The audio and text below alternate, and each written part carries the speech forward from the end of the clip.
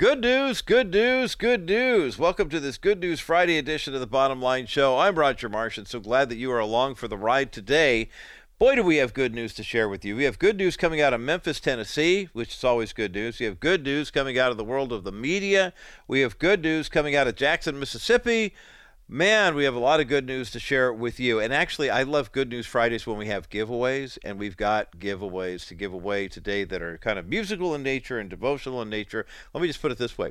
If you liked my interview with Ron Block of Allison Krauss in Union Station a couple of weeks ago, you're going to love today's guest this hour here on the Bottom Line Show. As a matter of fact, I was talking with a gentleman this past Sunday afternoon. I was privileged to be part of the event at Lutheran Social Services. They had a special concert. They got a 3-concert series that they're using as a benefit for building a new men's facility. Actually, they've got a church that they can convert into transitional housing for homeless guys in San Bernardino.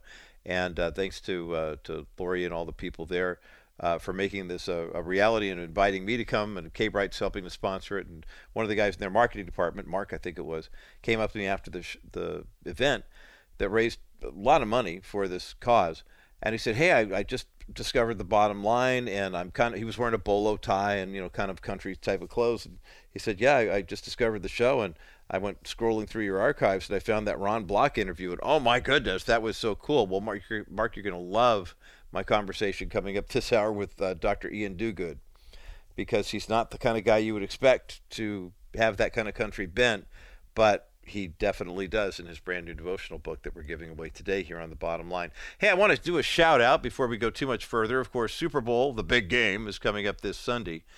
And our friend Robert Ham is going to be playing a part in this Super Bowl the Super Bowl festivities, as it were. Now, Robert has a background in the military. He felt very motivated after 9/11 to join the ranks of the military, and he works as a videographer, documentary filmmaker, and so that's what he enlisted for, and that's what the service he got, and wound up going to, I believe, Afghanistan with his newlywed wife, Melanie, stationed in Alaska for a couple of years, waiting for him to return. Melanie made the most of her time. She started doing crafting, and everybody in their part of Alaska makes quilts and mittens and things like that. And so she went through and started, at her husband's recommendation, filming some of the things that she was making and saying, "Hey, here's how I made this, how I made that." She started a little YouTube channel. Next thing you know, her YouTube channel had 20,000 subscribers. And next thing you know, after that, she was up to nearly 1 million. And Made with Melanie became a website, a cottage industry, and Robert produced the videos, and it was just a fantastic time to be together. Melanie developed a very aggressive form of cancer and wound up going home to be with the Lord a couple of years ago. Robert had the presence of mind while she was going through it to keep his iPhone handy and got a lot of video footage of her. And then teaming up with a really outstanding editor, they put together a documentary called Made with Melanie, which was the name of her YouTube channel and her website. And first, I saw it last July when it first came out, and it had been seen about 50, 60,000 times before we featured Robert on the Bottom Line to talk about Melanie's testimony. Since that airing, it's been about 6 months, over 600,000 people have seen the movie Made with Melanie. It's available for free at YouTube, and you can find it at Hammer Productions or madewithmelanie.com as well. But the reason I bring up Robert is, in addition to that documentary, he's also made done some great work as far as veterans and things of that nature. And he is part of an organization working with the Pat Tillman Foundation. And I don't know if you're familiar with Pat, but Pat was a member of the Arizona Cardinals football team who, in his late 20s, had the same type of call to military service as Robert Ham did. Pat went into active duty, left the NFL, and wound up giving his life. He paid the ultimate price in battle. And the Pat Tillman Foundation has been helping people in that situation. There's a scholarship foundation that goes along with it for many, many years. Robert is part of the Pat Tillman Foundation, and the Pat Tillman Foundation is going to be a part of the coin toss at Super Bowl 57 in Arizona. So this Sunday, when you're watching the big game on TV and you look at all the guys who are gathered around, and gals too, for the ceremonial coin toss to start Super Bowl 57, look for our Bottom Line Show friend Robert Ham, because he'll be there and part of the Pat Tillman Foundation. So shout out to Robert Ham, and congratulations on the great work you're doing with your ministry, but also with the Pat Tillman Foundation as well. A very good story coming out of Memphis, Tennessee, and this is so it's really precious to see this story happen, because Memphis has gotten so much bad publicity over the past several years that especially the past several weeks, because of the Tyree Nichols situation. And so there's a picture that showed up on social media that kind of paints a different light. Oftentimes our tendency is when we see renegade cops go rogue, and we have to ask the question, how did things get so bad? Why is it that this person actually, why did Tyree Nichols deserve to get beaten up by 5 cops? I don't care if they're black, white, green, pink, orange, and they happen to all be black, but police brutality is completely inexcusable. Not all officers are bad rogue cops, and we talk about that often, over and over and over again. But there's a photo that the Memphis Police Department posted on February the 2nd, and it's gone viral, and now it's been seen by tens of thousands of people, involving a young man who discovered he was going to be a father. And he was just overwhelmed with the fact that he was only 17 years of age. And actually, he had just become a father. And life was really hard. This is a kid who, to his credit, he and his girlfriend wound up, found out they were going to become parents, and they welcomed the baby into the world. And now here he is trying to do work and school and have a baby, and life is tough. And understanding, of course, how difficult life can be, a woman who is only identified on social media as Officer Shaw, and I know she has a first name somewhere, but she's everywhere. She's just Officer Shaw, so that's what we're going with here. I know she has a first name. Anyway, February the 2nd, officers were dispatched to the I-40 bridge in Memphis, and they said the reason was there was an individual who was suicidal. A lieutenant by the name of Lieutenant Tuznik was driving on the bridge, found the individual, and then Officer Shaw made the scenes shortly after the call was given out. And Officer Shaw did what you do in a suicidal situation. She began developing rapport with this young man. He was on the outside ledge of the bridge. If you look at the photo, which we'll put up at thebottomlineshow.com, there's there's a guardrail, but there's no real sidewalk or anything. It's just trucks and cars, and it was a rainy day, and basically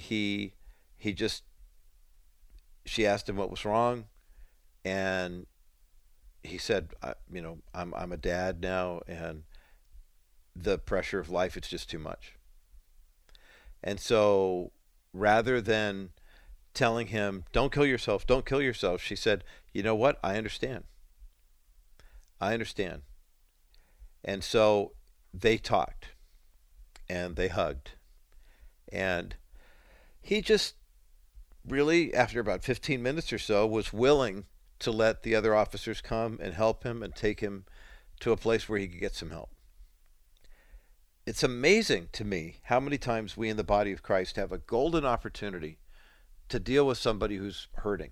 And it's not always a young man who goes to the edge of a cliff, or a bridge in this case, and says, I'm going to jump, I just can't handle it anymore. It might be a coworker who needles you for your faith all the time. Or somebody who's constantly getting on you, one of your neighbors, oh, look at your car, you're a Christian, and da da da da da, or whatever it is. Someone who really gets under your skin. And it's so easy to just go skin for skin, hide for hide, eye for eye, tooth for tooth, and say, oh yeah, And sometimes we as Christians wrap ourselves up in like an American flag or the Constitution and say, see, well, I've got legal rights and da-da-da. And I look at what this woman did for this young man. This child that this child is the father of is not a mistake in God's economy. This young guy needed a hug. He needed someone a little older than him to say, it's okay. We don't know what his family story is. Maybe he was abandoned by his parents. Maybe his mom had an issue. Maybe his dad had an issue. We don't know what his story is. Maybe he thought that he and his girlfriend thought, like a lot of young people, my home life was terrible growing up, and so therefore, if we could just have a baby of our own, that'll make us feel better, and we'll have someone to love and to care for, and we're going to do it right. And then reality sets in, and 17-year-olds today, heck, adolescence doesn't end till age 27. So 17-year-olds today are kind of emotionally like 10 or 11 when we were growing up. I mean, I'm not saying that to point fingers. That's just a reality. So Officer Shaw, thank you for giving us something to celebrate and for literally living the good news. Knowing that you had a weapon, knowing that you could have done this situation so much more differently, and yet the way you handled it, you could see that God was all over your interaction with this young boy. We've got a link for this article up at thebottomlineshow.com as well. As we continue, Dr. Iain Duguid is a great theologian and a Bible teacher, someone we've gotten to know here on the Bottom Line Show. When he reached out to me recently and said, hey, I have a brand new devotional about country music, I said, you have got to be kidding. What does an English Bible scholar have to do with or know anything about country music? Well, the book is called Me and God, a 21-day country music devotional. You want to know why Iain Duguid wrote it? We're going to tell you on the other side of this break as the bottom line continues. I just finished a meeting in Africa with a group of guys. And I said to them, here's the deal. They want to know how things are going in the United States. Hey, I'm not going to lie to you. Things are crummy. But I said, what you do every day is you get up every day, gentlemen, and you realize that none of this matters. God is in control. And if you believe that, then it's all downhill. And I said to them, so as we struggle here with the things that we're planning to do here in Africa, it's exciting to see all the things that you guys want to do and the plans you're making. Just know that God is in charge. And the bad things that are happening in the United States, God is going to work all of them to good, Romans 8:28. That's the only solution, is just go back every day to Jesus and ask him for guidance and what you're supposed to be doing. Amen and amen. Dennis Wilson, Wilson Financial Services, 800-696-9970. 800-696-9970, or go to kbrightradio.com/Wilson Financial. Wilson Financial Services, for simply better alternatives. Well, today here on the Bottom Line, we're going to get into a topic of conversation that you might think is germane for me as a country music fan and also somebody who likes to study scripture. But we have a rather unlikely source for this new resource. Iain Duguid is professor of Old Testament at Westminster Theological Seminary in Philadelphia, Pennsylvania.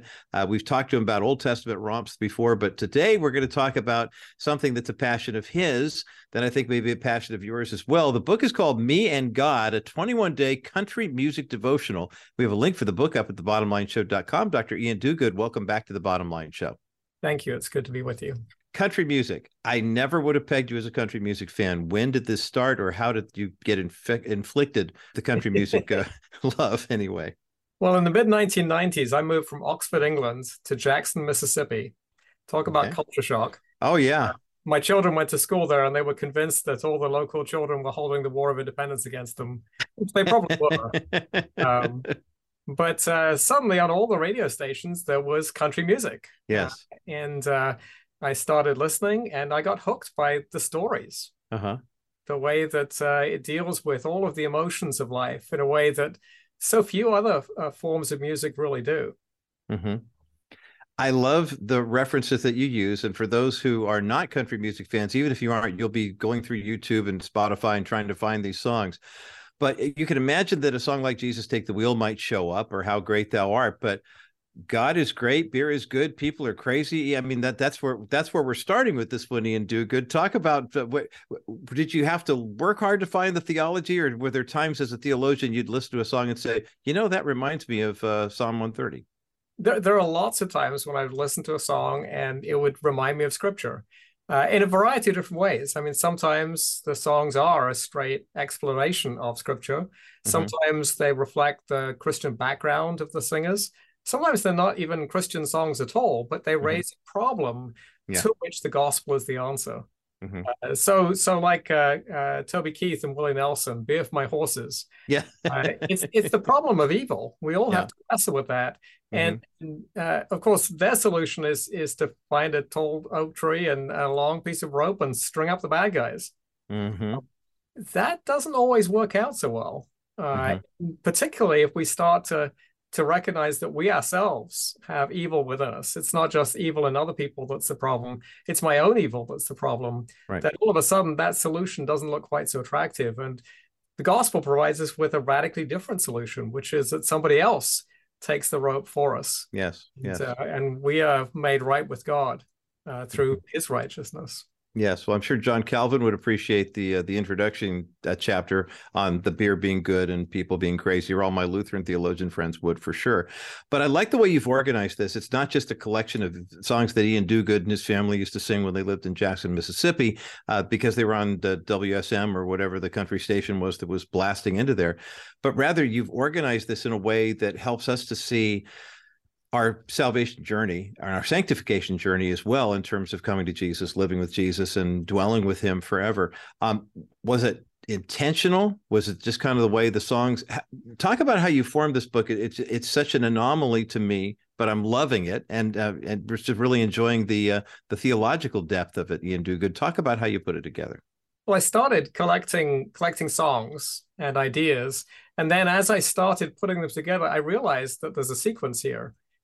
It makes sense for us to walk through the gospel from the point of recognizing our sin and our need of grace, coming to Christ through faith, being changed into new people, and then on from there. What does it mean to live as a believer, and our ultimate goal, the new heavens and the new earth?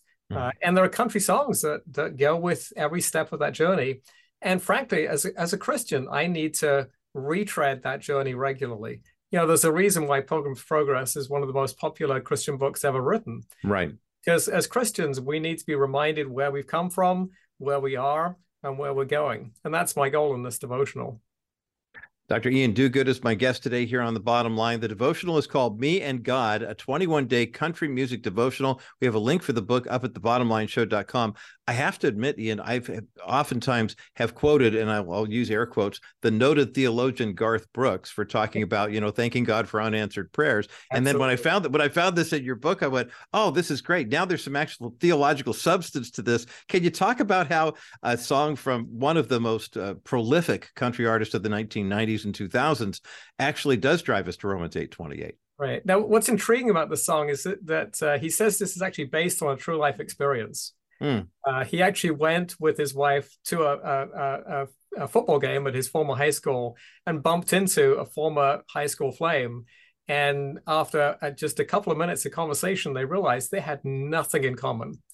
Now, this was the girl who, when he was a teenager, he had prayed to God every night that God would make her his. Right. And God had said no. And as he looked back on that, he realized God's wisdom was greater than his. Go figure, a teenage boy not having that much wisdom. But the reality is that's always true. Yeah. It doesn't matter how old we are, how far we go through our journey, God's wisdom is always wiser than ours. And it's a reminder that when we pray, God always hears our prayers as believers. He is always interested in what we have to say to him. But one of the things that we should be praying not only is that God would give us what we wish, we should also pray that God would give us the grace if he says no, to be able to accept that and to have the faith to trust him, that he really is a good father and that he will not give us bad things. That when we ask for a snake, he's not going to give us a snake. Right. He's going to give us good things instead. But sometimes that may take a while. Sometimes that may not be what we think are good things. But the song expresses that beautifully.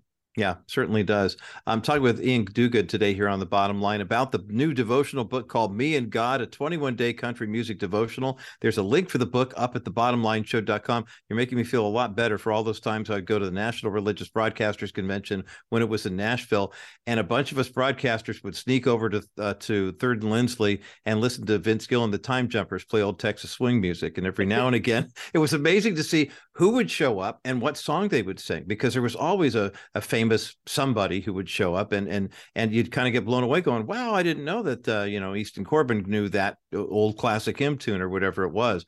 But as we think about this, country music has kind of that history of being a little kinder to hymn tunes and things that we would find familiar to our faith. And you do have a couple of hymns that you do include in the category. Talk about, for example, how a country artist singing "How Great Thou Art" really does lead us to the book of Psalms, and a focus on worshiping God. For example, is there any one particular version of "How Great Thou Art" you have in mind?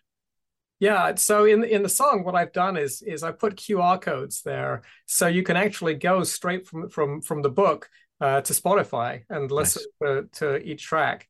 In that case, I chose Alan Jackson. Alan Jackson has a great voice. Yeah. And that's a classic hymn, as you say, that, like the Psalms, does two things. Firstly, it calls us to praise God, but then the Psalms never leave us there. They also give us content, what we should praise God for.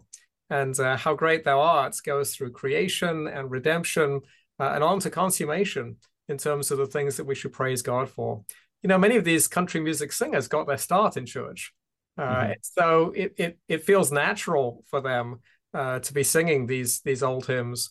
And I think, again, you can tell in the way the music comes across. As I think about the issues that people deal with in society today, and people will talk about the unprecedented times that we're living in. Dr. Iain Duguid, I think you would agree with me and other people who like country and bluegrass and that type of music, that it really isn't so much that the problems have changed. Maybe the cultural backdrop has changed in terms of the way we process them, but it's still the same sin issues that we've been wrestling with since the fall. I mean, talk about why it seems like, of all the different musical styles that are out there right now that seem kind of vapid and void and whatever, country music still kind of keeps us tethered to our original moorings of, yes, there is sin, but there's also a savior. Yeah, so pop music, tends, as a generalization, tends to be about love or sometimes lust, but it never gets beyond "I want you," but real life, moves beyond that. There's this dating phase, but then hopefully you find somebody, you get married, and married life is not the same as dating. I'm sure that's not news to most of your listeners here. And married life is challenging. It's difficult in this world. And there are people there who have the experience of divorce, which is very painful and very difficult to go through, and suffering, cancer and sickness and loss. And country music goes beyond simply I want to get married to you, to what happens after we get married, and how do we go on in this world, and what do we look forward to beyond this world. That piece is one that I don't think you will find in other contemporary forms of music. The idea that there is a world beyond this one, that this world is not our home, it's not our destiny. We were created for so much more than this. And there's a savior who waits with open arms to welcome us into his presence. Well, that gospel presentation from Iain Duguid is all over this brand new devotional book called Me and God, a 21-day country music devotional. We have a link for the book up at thebottomlineshow.com. We're going to find out why Brad Paisley made the list twice on the other side of this break as the bottom line continues. Life insurance will never replace the person you love, but that money can help you get through life when it feels impossible. When your life insurance claim is denied while you're already dealing with so much, you need someone on your side. Stephanie Cover of Cover Law used to work for the insurance companies. She challenges and understands the way insurance companies think. Hire Stephanie to file a life insurance appeal while everything is still fresh in your mind. Don't let the insurance company get away with greedy behavior while you're in mourning. Stephanie Cover will do everything in her power to get you the financial protection which was promised to you as a beneficiary of the policy. The money from the life insurance proceeds can supplement your income so you can support yourself throughout the process of bereavement. Save Stephanie's number or call her now at 877-214-4935. That's 877-214-4935. Or you can fill out a contact form at kbrightradio.com/Cover-Law. Stephanie Cover, she knows the other side. Welcome back to the Bottom Line Show. I'm Roger Marsh, getting into some of the music that you hear in Iain Duguid's new documentary type of devotional. The book is simply called Me and God, a 21-day country music devotional. We've got a link for the book up at thebottomlineshow.com, and we have 2 copies of the book to give away right now. You're going to love this thing.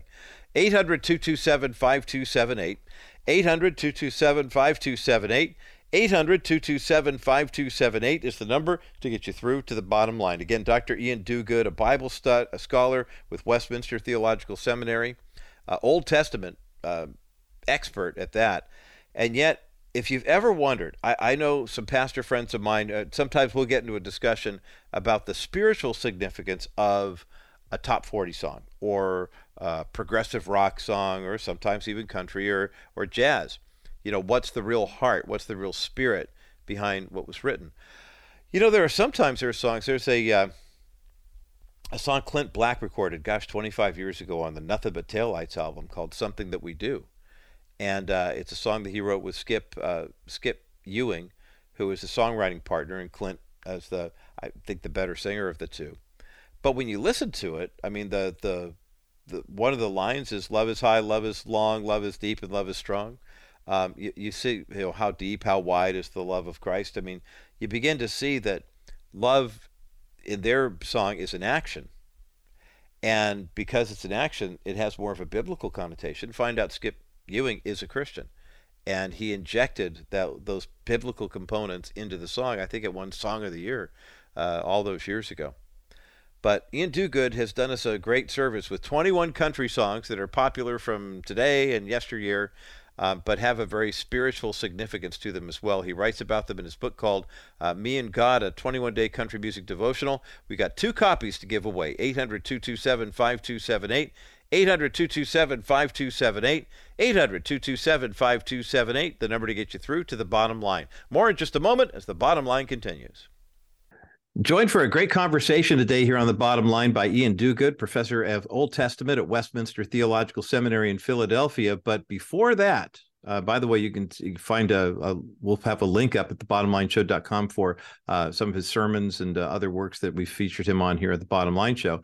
First and foremost, though, how long did you and your family live in Jackson, Mississippi, that got you kind of hooked on country music, that kind of led you to this new book called Me and God, a 21-day country music devotional? Yeah, we only lived in Jackson for 1 year, which was a formative experience, clearly. Then we moved to Southern California. And from, as my kids will testify, we spent a lot of time on the freeway and always listening to country music. Yes, that's good. Some decent country stations, even in Southern California, that's for sure. But then, of course, now with the streaming services and whatnot, you don't have to worry too much about that. The book, Me and God, the 21-day country music devotional, is up at thebottomlineshow.com. And before the break, we were talking about some of the entries that are in here and the way the book is laid out, the Coming to Jesus segment, the Living with Jesus and With Jesus Forever, and the QR codes, too. So if you're looking for a frame of reference, if country music isn't necessarily your thing, you can still have reference through Spotify to hear what the song sounds like, and then read Dr. Duguid's observations with regard to them. I mentioned Brad Paisley hit the list a couple of times, one with Whiskey Lullaby, which anybody who's ever had to wrestle with that issue, that you talk about the guilt that is associated with that, and then getting into When I Get Where I'm Going, which is a beautiful song that he recorded with Dolly Parton. Let's talk about the revelation aspect of this for a while, because we got a couple songs on the list that kind of get us there. Talk about why When I Get Where I'm Going is the kind of song that's a beautiful song that will help you remember people who are no longer with us, but it also leads you into a deeper look at spending eternity with the Lord. Yeah, it's a very personal song. It reminds us that what's after this life is not extinction, right. But for the believer is to be present with the Lord. That's the primary thing, but also to be present with the saints who've gone before us. Uh, and some of those will be, familiar household names to everybody. Others of those will be people who maybe not many people know, but we know. And we'll get a chance to be reunited with them in heaven, to hear more of God's grace in their lives. In some cases, people we didn't get to know very well, parents. I think of people like that who I didn't know many of my grandparents well, and so I'm left wondering a lot about their stories and the opportunity to see them in full health. And to hear their testimony, yes, of what God has done in their lives. One of my sisters once said to me, all four of us in the family are believers, and she said, I wonder if when we get to heaven, we're going to discover some, maiden aunt somewhere who prayed for us as children, and prayers were answered, and what a delight that would be. Yes. I can't wait. I know it's very exciting, and I think of a song that wouldn't make your country list, but the Christian recording artist Twyla Paris did an album dedicated to that facet of life called Same Girl. And there's a song where she talks about wondering what it must have been like for her grandmother, just kind of looking at old pictures and saying, oh, one day I'll meet you in heaven, and then we'll get a chance to swap stories, like how fun that will be. Dr. Iain Duguid is my guest today here on The Bottom Line. Me and God is his new book, a 21-day country music devotional. We have a link for the book up at thebottomlineshow.com. During the break, Iain, we were talking about the song There Will Come a Day, and it had a really big push, especially during a moment of tragedy here in the United States. But for you, as a theologian, as a Bible scholar, it takes on a deeper significance. And it's amazing when people start gravitating toward a song like that, not realizing that they may actually be, crying out, some of the cries of the heart to be with the Lord in the new creation forever. Talk about that, if you would. Yeah, so I first heard this song right after 9/11, and it got some airtime right away. And then it was gradually replaced by two songs in particular, Toby Keith's Courtesy of the Red, White, and Blue, which is more like an imprecatory song. Yes. And Alan Jackson's Where Were You When the World Stopped Turning, which is more sentimental in its focus. But what I loved about Faith Hill's song is that it acknowledges the brokenness of this world that will always be here until Christ returns, but also looks forward with faith and confidence that this is not the end of the story, that the God who created this world in the first place is not done with it, and that if the previous song is more focused on individual resurrection, the Faith Hill song is more focused on the new heavens and the new earth. Both of those are part of the biblical revelation. We have an individual future with God, but also as part of this glorious new heavens and new earth that he's creating, that will be so much better than Avatar or whatever Hollywood movie you want to describe. And that's the inheritance that we have stored up for us, which is very relevant in the times of trial and difficulty. It's when we're most going through the mud and the muck of life that we need somebody to remind us that there will come a day that will change all of this, when all our tears will be wiped away, and there'll be no more sorrow, no more suffering, no more sin, but only the presence of God. Love it. Iain Duguid is my guest today here on The Bottom Line, Old Testament professor of Old Testament theology at Westminster Seminary, and the author of a brand new devotional book called Me and God, a 21-day country music devotional. Have a link for the book up at thebottomlineshow.com. The voices of the people that you are describing here, whether it's Brad Paisley or Faith Hill or Carrie Underwood or whatever, there's something about the sung word that even when your spoken voice doesn't really hold up, even some people who aren't terribly, they have great physical shape because of illness or whatever, there's something about how God magnifies the singing voice that has always just amazed me and inspired me. We've only got a couple minutes left in our conversation, and I've reserved this last couple of minutes for a personal favorite of mine, which makes me emotional to think about, the Alison Krauss song, I Know Who Holds Tomorrow. And pardon me while I collect my thoughts, but will you talk about the trust that there's something just so netherworldly about that version and that song? Yeah, again, she has an amazing voice. Paul said in Colossians 3 that as we sing to one another in psalms, hymns, and spiritual songs, that the word of Christ dwells in our hearts richly. Yes, yes. And that word richly, I think, is very much tied up with the music. God has created music with this ability to speak to our hearts in a way that simply stating the facts doesn't. And a beautiful song, beautifully sung, and that is, of course, beautifully sung with fundamentally biblical content. Mm-hmm. None of us knows what tomorrow holds. I've had a couple of bouts with cancer and heart issues. So I don't know what tomorrow holds, but I do know who holds tomorrow. Amen.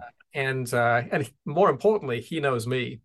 And he is at work in my life and will be at work in my life to humble me, to show me my need of him, to show me that Christ is sufficient for everything I need. And ultimately, whether sooner or later, to welcome me into that glorious new heavens and new earth he's preparing, along with all the saints. And that's a glorious thing.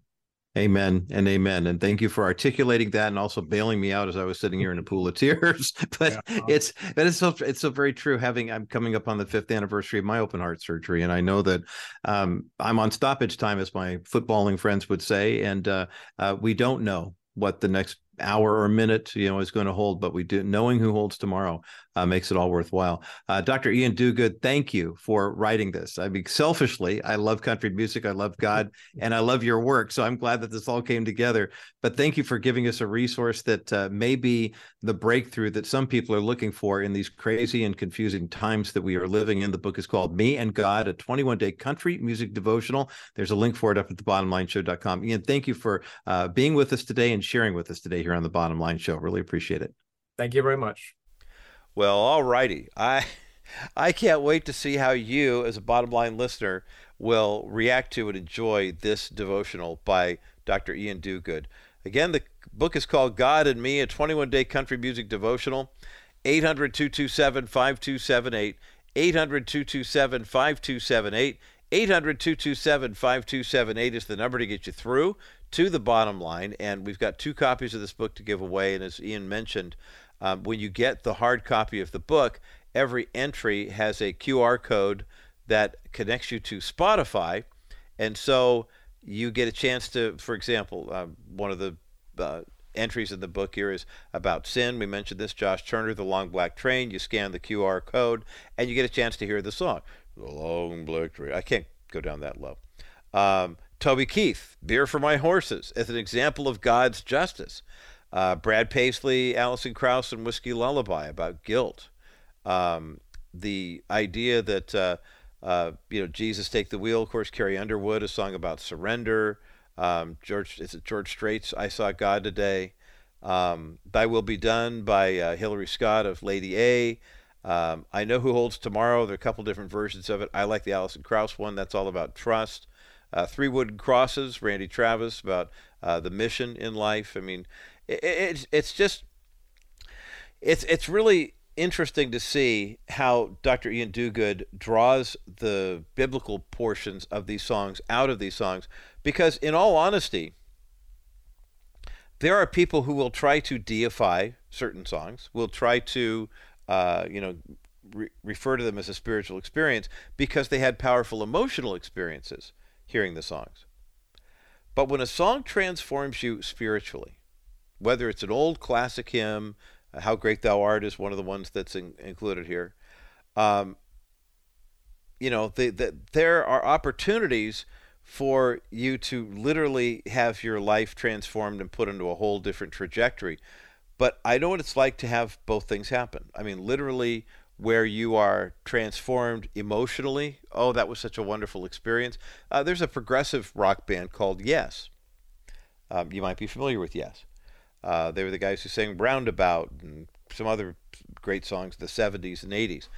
The principal lyric writer for the group Yes, John Anderson, is a spiritist guy. He seeks a medium on every turn, apparently. I didn't know this when I was 10. I was getting into these songs.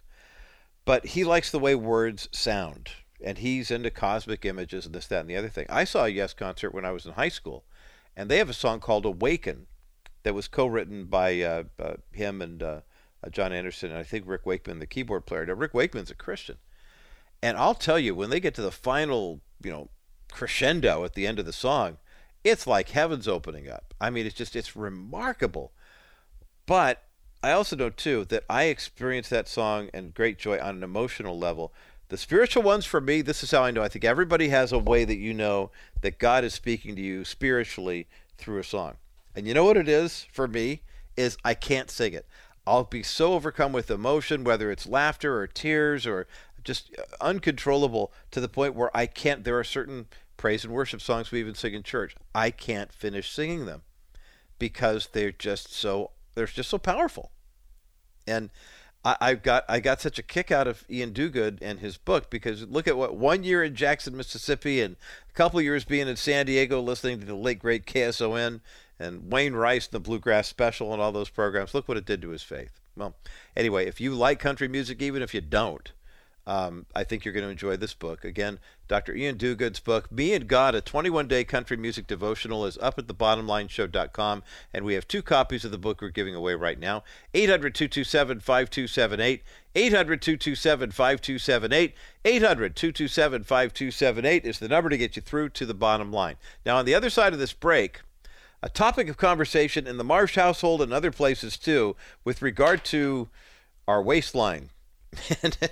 And why is it that some Christians succeed in that area of eating healthy and staying healthy, and why others do not? Well, we're going to take a look at a new restaurant that has been opened up by a Christian couple, a husband and wife, that is the kind of food you like to eat, but there's a big, a big caveat here. Yeah, you like these kinds of foods, but everything you find here is going to be a healthy alternative to the stuff that you typically like. We're going to talk about Mia and Rob Graham and their new restaurant, the Revelations Café. It's coming up next as the Bottom Line continues. Welcome back to this Good News Friday edition of the Bottom Line. I'm Roger Marsh, still taking your calls until the top of the hour for the 2 copies of Dr. Iain Duguid's book, Me and God, a 21-day country music devotional. 800-227-5278. 800-227-5278 is the number to get you through to the bottom line. You may have heard of a documentary that drove a lot of people away from processed foods and even away from the meat-based diets that a lot of Americans have into the arms of vegetarianism or even veganism. The book and the documentary called Forks Over Knives. Have you heard of that? The idea that if you've got a fork, you could stab your salad or whatever, but you don't necessarily need a knife to cut it. Anything that you would, any kind of food that was, too tough to just kind of break open with your fork was kind of stuff you want to stay away from. John Corey is the guy who produced that documentary. And now he is on a new journey. And the new journey is he's hanging around with a Christian couple, Mia and Robbie Graham, who've opened up a place just outside of Tampa, Florida. It's in the city of Lutz, actually, called Revelations Café. Now, here is the deal. This is a couple that wanted to build a cafe that would help others lead healthier lives by nourishing the body. According to Mia Graham, she said, you have to remember that we are 3-part beings. We are the temple of the Holy Spirit.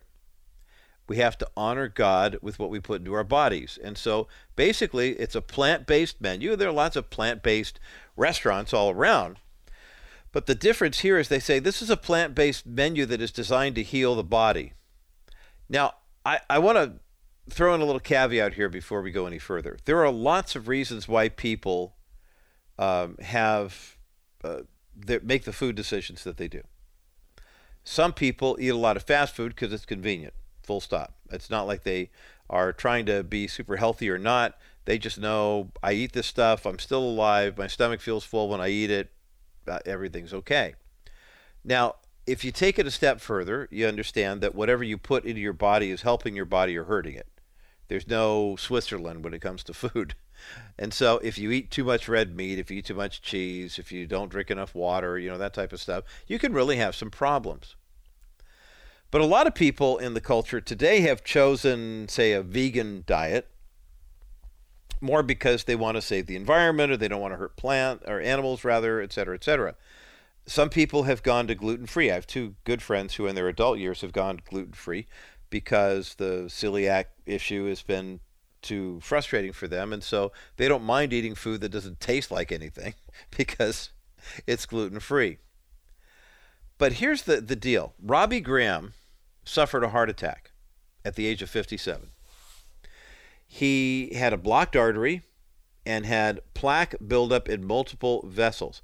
But what's interesting about Robbie's story is you would not know he had a heart condition if you looked at his physical appearance. This was a guy who basically had really good, looking body on the outside, but on the inside, the plaque was building up, and it eventually led to a blocked artery. So as part of his rehab from the heart attack, he took on a plant-based diet as opposed to a non-plant-based diet. What he found was a plant-based diet led him to have his cholesterol numbers lowered, his blood pressure lowered, and it literally reversed his heart disease. So, eating a plant-based diet for him, he said, here's what we want to do. Robbie and Mia don't have any restaurant experience whatsoever. The only experience they had was the fact that Robbie knew that even though he looked like he was in pretty good shape, he needed some help. As a matter of fact, he had a history of, having a problem with his health. This is a guy who, when he met Mia, she was a recently divorced single mom trying to raise two teenage boys. Robbie used to be a fit and successful businessman, but then he overdid it on his squats one day and he injured his back. So when he went to the doctor for treatment for the back injury, instead of prescribing some kind of diet and exercise program to help him heal up, the doctor just wrote him a prescription for pain pills.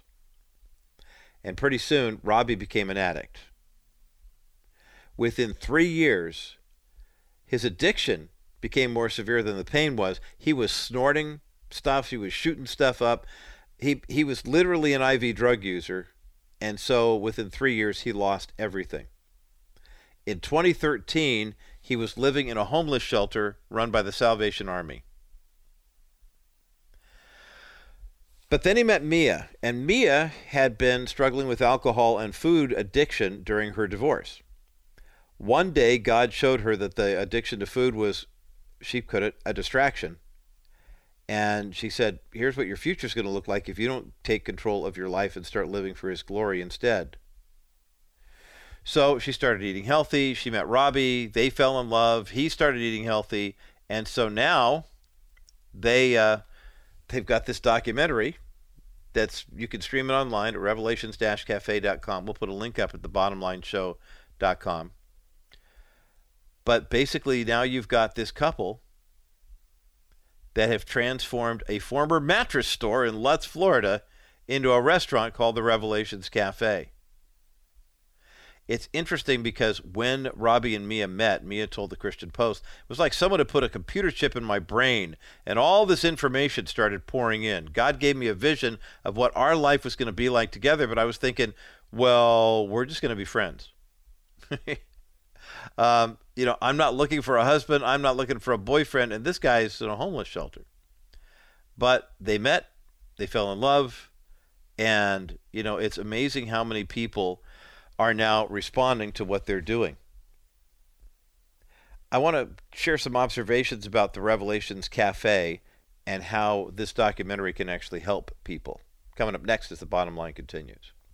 One of the greatest gifts that we can give to an expectant mother is the gift of the first picture she'll ever have of her son or daughter in the womb. That comes through an ultrasound, and our friends at Preborn have an opportunity for us to make more of these ultrasounds a reality. Every time you give a donation of $28 to Preborn, that means one more ultrasound can take place. But how about giving enough money for an ultrasound machine? The cost is $15,000. It's a sizable investment, but every ultrasound machine can do 250 ultrasounds per year and lasts at least 10 years. Now take that cost, $15,000, and divide that by 2,500 Okay, now you begin to see how the cost per ultrasound goes down even more once we have more ultrasound machines to donate into preborn clinics. Make a donation right now to Preborn. It's completely tax deductible, and every penny, every dollar you donate right now is going to the purchase of an ultrasound machine.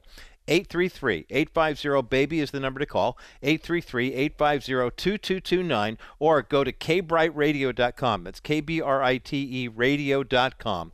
Click on the banner for Preborn and make your best donation right now.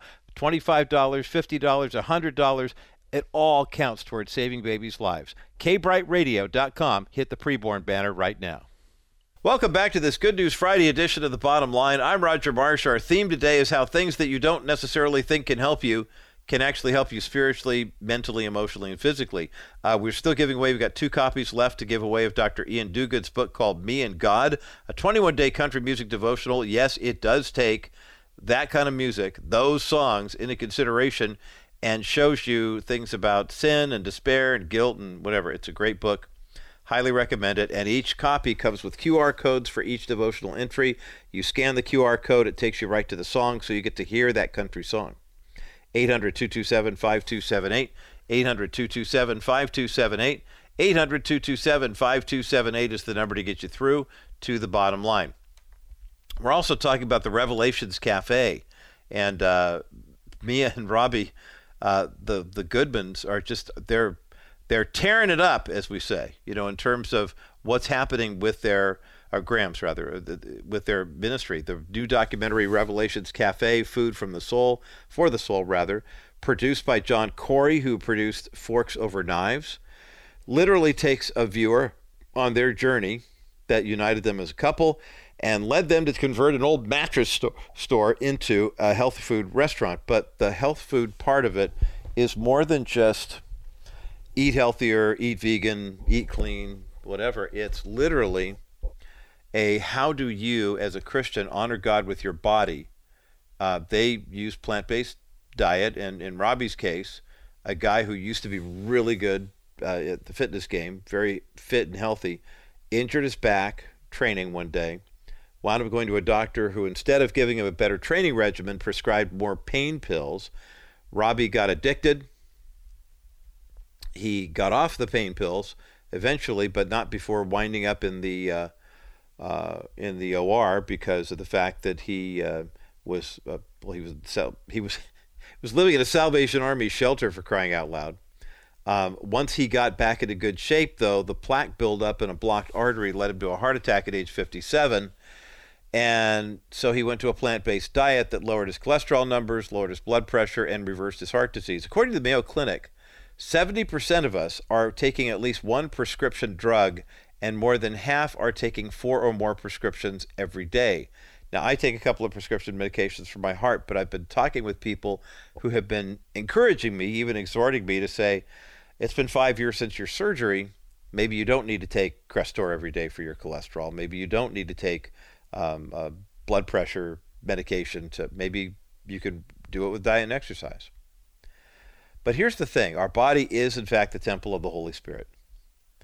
And I know that there are some people who obsess over their weight or trying to look physically fit. Talk to Robbie Graham. This is a guy who looked really good on the outside in terms of his fitness, but his heart was all jammed up. Brothers and sisters, this is what the world is doing to the world right now. Everybody wants to look good on the outside, but no one's taking a look at the sin that is literally blocking and stopping hearts like plaque does on the inside. What will heal your heart faster? A new look, a new diet and exercise routine, or changing what you put into your body? Jesus said we're not condemned by what we put in, but by what comes out.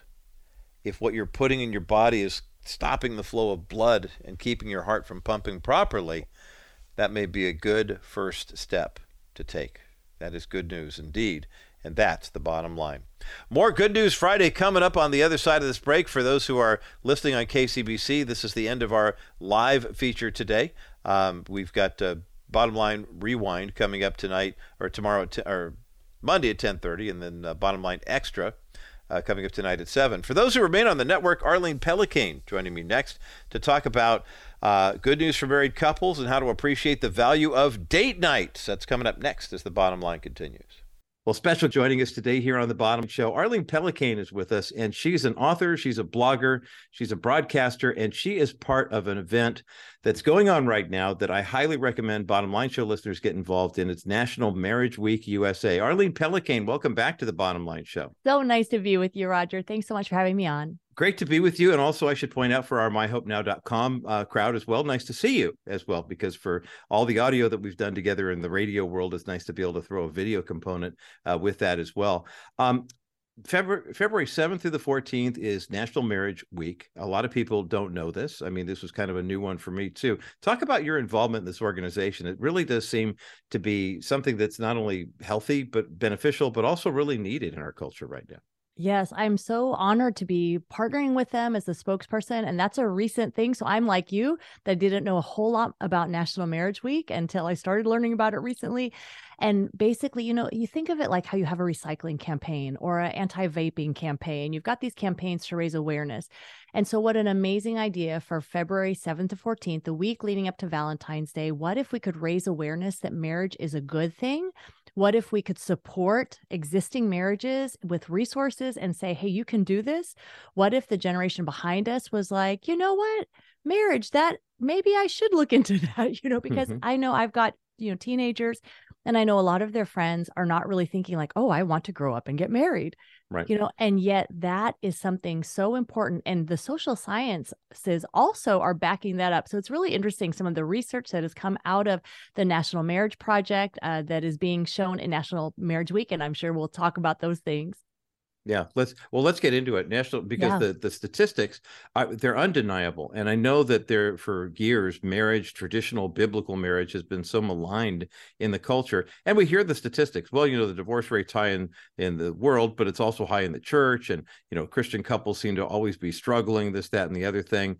Can you give us some of the basics in terms of where are we? I'm not asking for the sugar-coated, this is the best news ever, but where are we really with regard to Christian marriage in the U.S. right now? Believe it or not, the divorce rate has actually dipped down a little bit.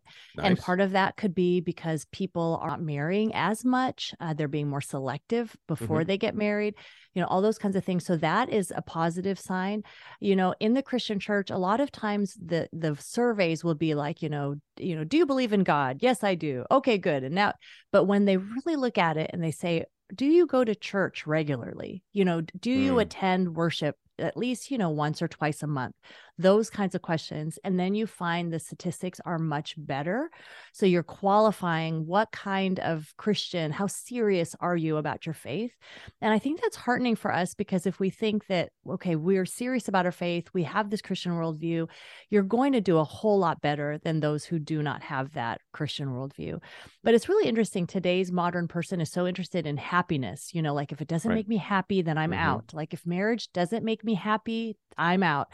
But they've done this research, Jeffrey Dew and Brad Wilcox. And what they found was if people are married, they get a 102% boost in their happiness level at their odds of being happy.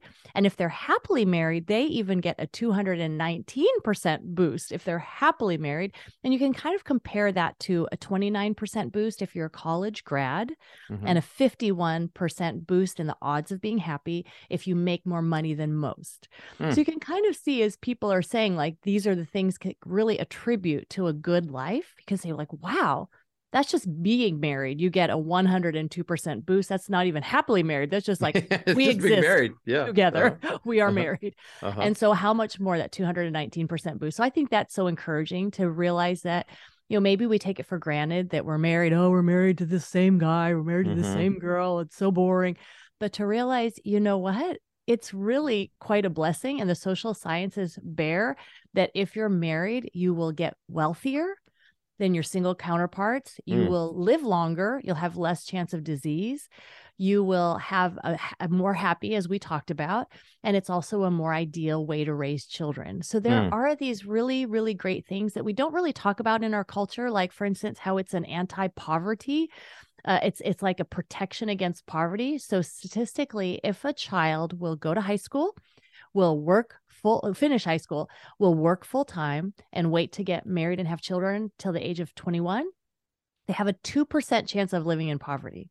But if they don't do those things, they have a 77% chance of living in poverty. So, we are all for empowering kids and helping them to have healthy lives. But we don't really talk about, honey, marriage is really important. And marriage is something that you should, really aspire to. Like, be the kind of person that someone would want to marry, be the kind of person who can make a commitment for life to marry and to have children. And wow, you're going to do so well in life. These are conversations I think that moms and dads need to be having with their kids. Absolutely. Arlene Pellicane with me today here on The Bottom Line. We're talking about National Marriage Week USA.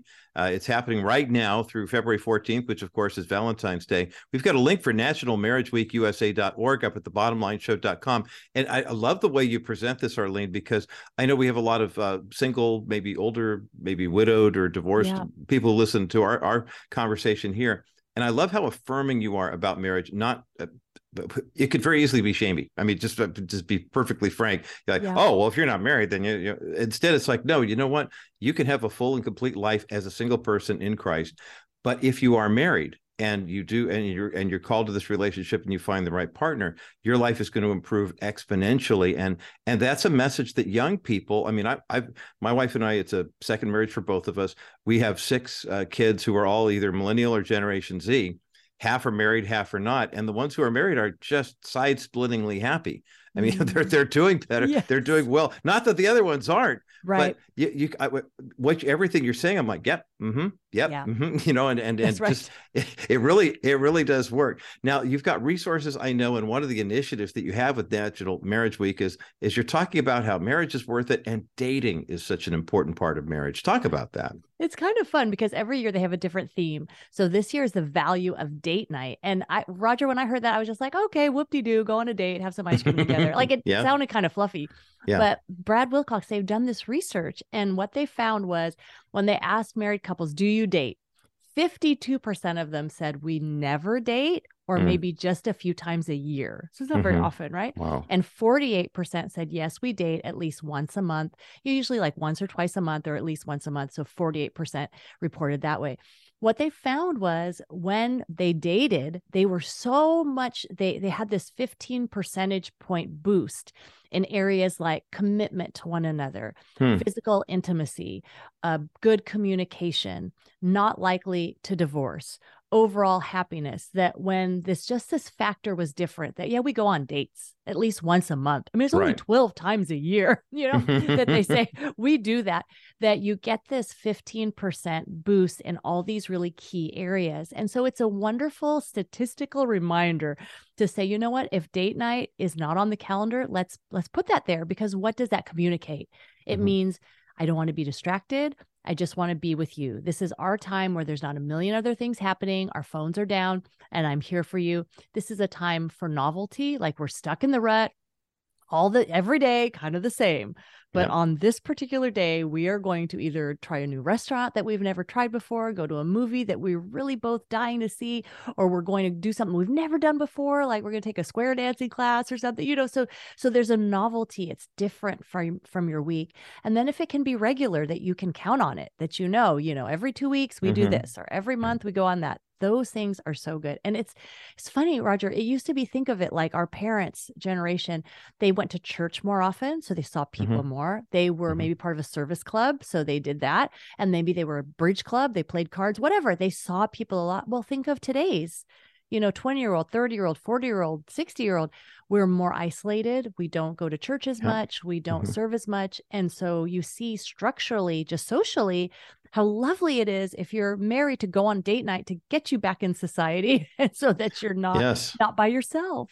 Yeah, because we were created for community, and it's so essential to our walk with the Lord and our growth in our faith. Arlene Pellicane is with me today here on The Bottom Line. Selfishly, I'm glad we're having this conversation because she's just such a delight to talk to.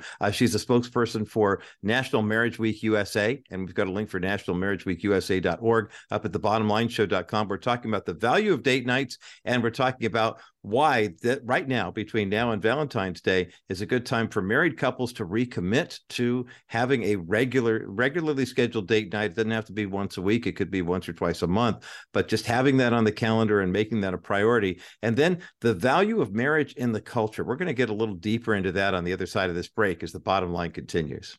Get your money out of a traditional 401k or IRA now. What we have is a problem in the sense that, and I've got a big pot of money. No one's advising me on what to do with this big pot of money. And so I'm just kind of putting it all over the place. People in the early 50s and early 60s, when they went to work, they had pension plans. Hey, they knew when they retired, they're going to have a pension plan. Well, it is a real challenge when you think about the fact that here I am, now I'm retired, and you're now responsible for everything to do with your retirement, everything to do with the growth, everything to do with what you're going to do. And so this kind of gives you a feeling of relief to know that, hey, that I'm not the only one out here suffering. When you see the severity of what the 401k has limited you to, and you realize that it really isn't what it was cracked up to be, this kind of takes them down the road and shows them how easily that can be solved. Call 800-696-9970. 800-696-9970. Wilson Financial Services for simply better alternatives. Arlene Pellicane is my guest today here on The Bottom Line. I'm Roger Marsh. Great to see and talk with Arlene. If you're watching on myhopenow.com, you get a chance to see us on our Zoom cameras here. We're talking about National Marriage Week USA, which is going on now through February 14th, of course, which is Valentine's Day. We've been discussing some of if you go to nationalmarriageweekusa.org, by the way, you'll find a whole slew of information, data that is very helpful with regard to some of the statistics, for example, that Arlene mentioned about kids who graduate from high school, wait to get married till they're at least 21, and then have families afterwards. The chance of them living in poverty like 2%. I mean, it's just it's so good for you to do. One of the stats I found on your website, Arlene, before we get into the creative date nights, because every guy has got a pencil and paper ready or their phone saying, please tell me how to do dates because we haven't done them in such a long time. We don't need to know what it is. But a stat from the Brookings Institute about the fact that the divorce rate has risen steadily over the years here in the U.S. But they said that if the marriage rate today was what it was in 1970, we would see a 25% decline in poverty just for people being married, staying married, and building homes and things like that. That really, I mean, as a former business and econ major myself, that really hit me between the eyes. Talk about that, if you would. Why? I mean, it's not just for you. It's not just because it's a good Christian thing to do or for the church, but it really does help the culture. Yeah, I'm so glad you parked here, because a lot of times we think, well, what's in it for me? And that's okay. You can think about yourself, but you think of the ripple effect of when people come from stable homes where there's a mom and a dad who love them, who are providing for them, when they're able to pool their money together, that couple, that mom and that dad, versus being single and not having as many resources to invest. All of those things help reduce poverty. I think that it's upwards of $112 billion a year spent in the U.S. for, unwed pregnancies, to help kids, for welfare, all those different things. So all those costs that we could save if we would simply even support. And that's what's hard, because the culture maligns the nuclear family. The culture is, oh, you don't need that. You don't need a mom or a dad. You just create your own family. And yet when we're doing that, we're also taking away something that from the beginning of time, this is how we come to be, that we are, this is how we come into the world, is through this family. And this family is best equipped to take care of that child. And when that doesn't exist and the state has to do it, the state has to take care of that child. That's why we have all these, problems in terms of poverty and different things. So it really is, you're right, like through the culture, it's a blessing. So when you're talking to your kids and your kids, what's so, well, picture it. If no one was married going forward and everyone was kind of on their own, what would that look like? Marriage is much more permanent, even than couples who, a lot of couples are cohabitating now. I think it was in the 1970s, only 5% of couples cohabitated. And now I think it's like 70%. Like it's so much more acceptable, not only in the regular secular world, but also in the church. My heart breaks. I hear these like Christian high school students that become college students and they start living with their, opposite sex people that they're dating, and it's like, what is going on?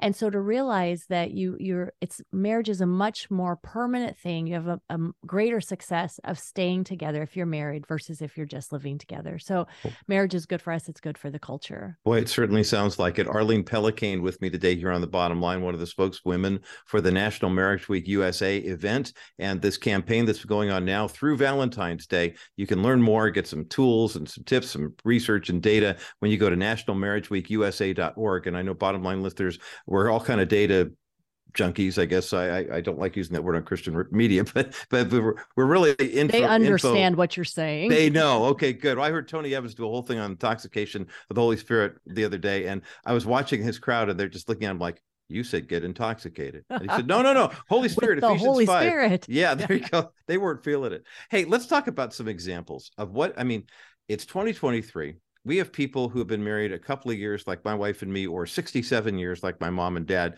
and all points far and wide in between. What does dating look like, Arlene Pellicane, in 2023? I know you have it down pat. It's perfect in your household, but kind of help us along for those of us who are saying, man, it's been a while since we've done this. What does a date constitute anymore? Give us some fun examples. You know what's fun? I heard once my senior pastor growing up, he took his wife on the greatest date.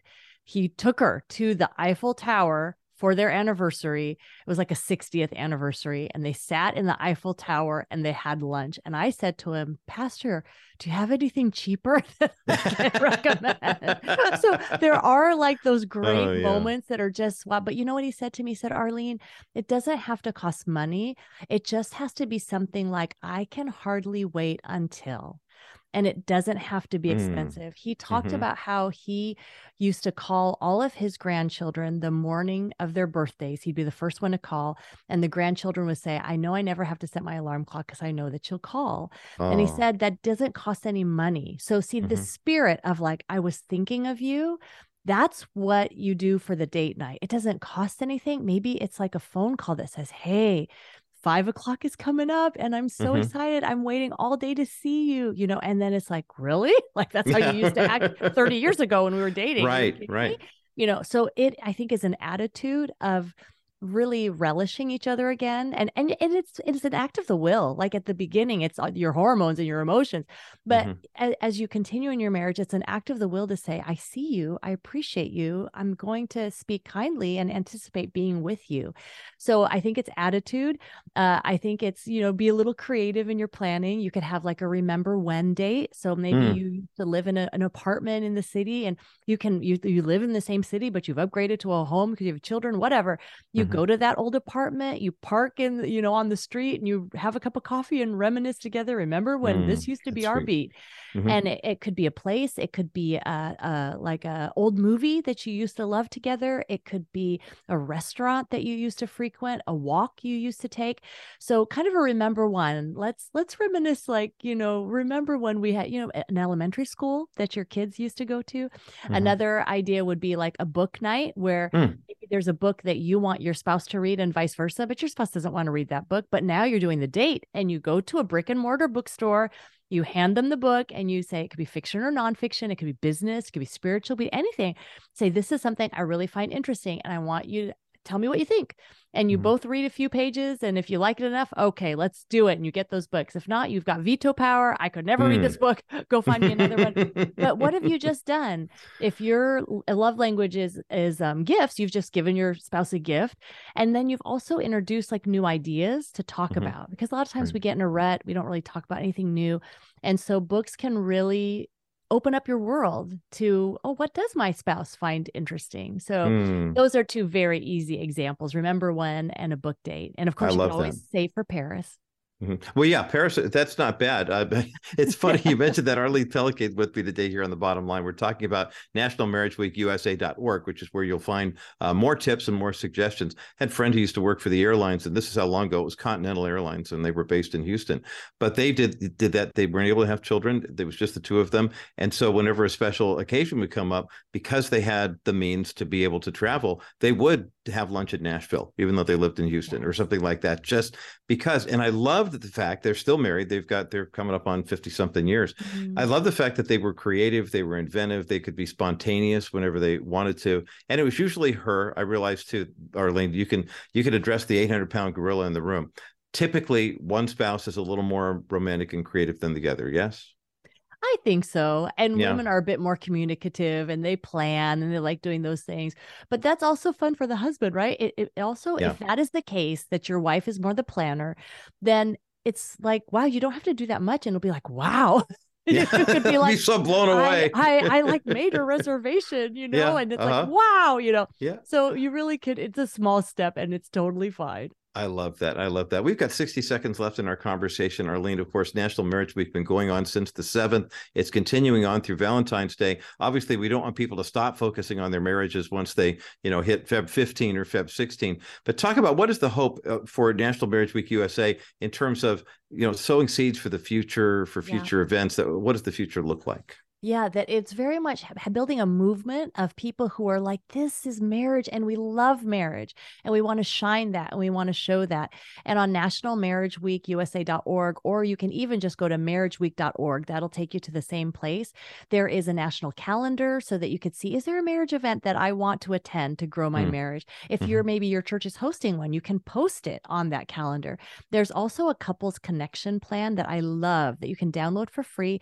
And it gives you like things you can talk about with your spouse, goals that you might want to make together for the year, 5 love languages. How can you speak those more readily? It's a wonderful resource just to kind of jumpstart you in the right direction. I love it. Well, marriageweek.org, nationalmarriageweekusa.org. We've got them both linked up at thebottomlineshow.com. So you can find what you're looking for there, get some great ideas, some conversation starters, and let's get America's married couples dating again. That's right. That's our campaign. That's right. I love it. I leave it. Arlene Pellicane, always a pleasure. Thank you so much. And where do we find you on social media too? I know you're busy writing and speaking and doing stuff. How do we connect with you?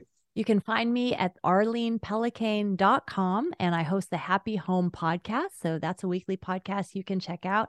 And Instagram, you can find me, my name, Arlene Pellicane. All right, good. Check it out. I highly recommend those resources that she's been talking about. And we can't wait to have you back on next time you have a book or a DVD to let our listeners know about, because it's always great information as well. Arlene Pellicane, nationalmarriageweekusa.org. Thanks for being with us today here on The Bottom Line. Thanks, Roger. Well, what a fun conversation. What a great concept, too. Go to thebottomlineshow.com and check out the link for nationalmarriageweekusa.org, and you'll find some great dating ideas and some interesting statistics about the value and the importance of marriage.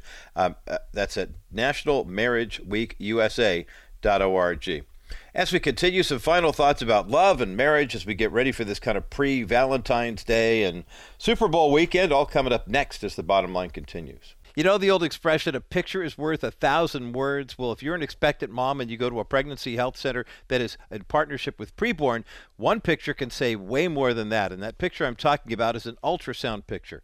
Every donation that goes to Preborn goes to providing ultrasounds for women who are expecting children, and they want to know what all of their options are. When you call 833-850-BABY right now, you give a gift of $28 that provides one ultrasound. But if you give a gift toward the purchase of an ultrasound machine, now that's a $15,000 investment, but every ultrasound machine can do 250 ultrasounds per year and lasts a minimum of 10 years. That's 2,500 ultrasounds available to women right now. Think of all the babies, thousands of babies' lives that will be saved by your donation to Preborn right now. Call 833-850-BABY. 833-850-BABY. That's 833-850-2229. Make your best donation right now. $50, $100. Maybe you want to give $15,000. It's completely tax deductible. We've had a couple of Bottom Line listeners step up and do just that. 833-850-BABY. 833-850-BABY. That's 833-850-2229. Call Preborn right now.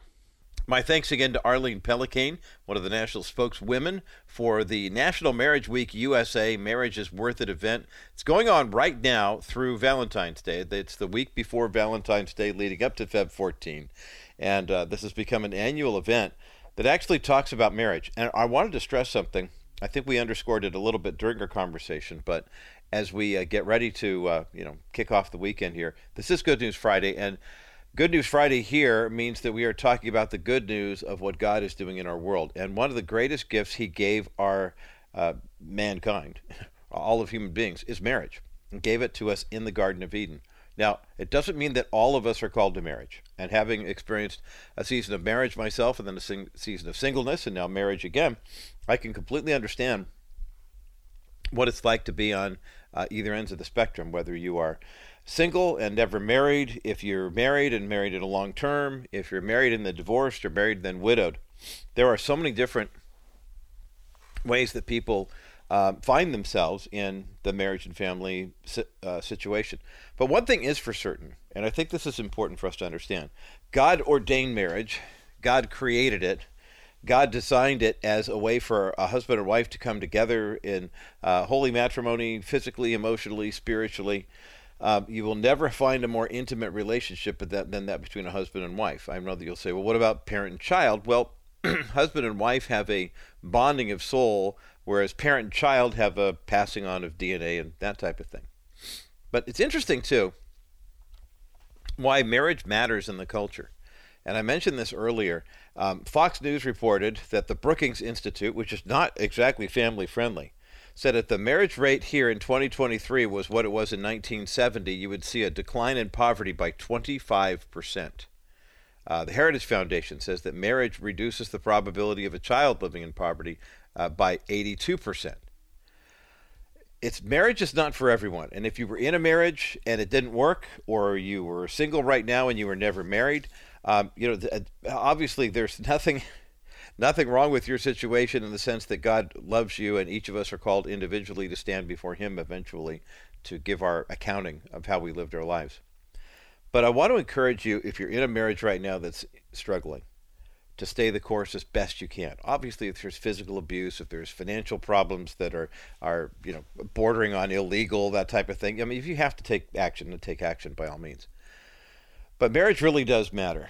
And marriage is more than what the culture defines it as. Marriage is what God defines it as. And biblical, traditional marriage is the backbone of any healthy society. As we've seen constant attacks on marriage through the past 40, 50 years, there are a lot of people now who are saying, well, if it's just two people and they love each other, who cares? Or in some cases, I was watching a television program the other day. House was up for sale, and the people who lived there before were a throuple. It was a guy and two women who considered themselves to be a married unit. Biblical marriage is the backbone of foundation, but ultimately, it also points us to ultimately what's going to happen when the roll is called up yonder. Jesus Christ will return to do what? To be engaged in the wedding ceremony of the lifetime with his bride, and he is the bridegroom. And that holy matrimony will live on for all eternity in heaven. That is the good news, and that's the bottom line.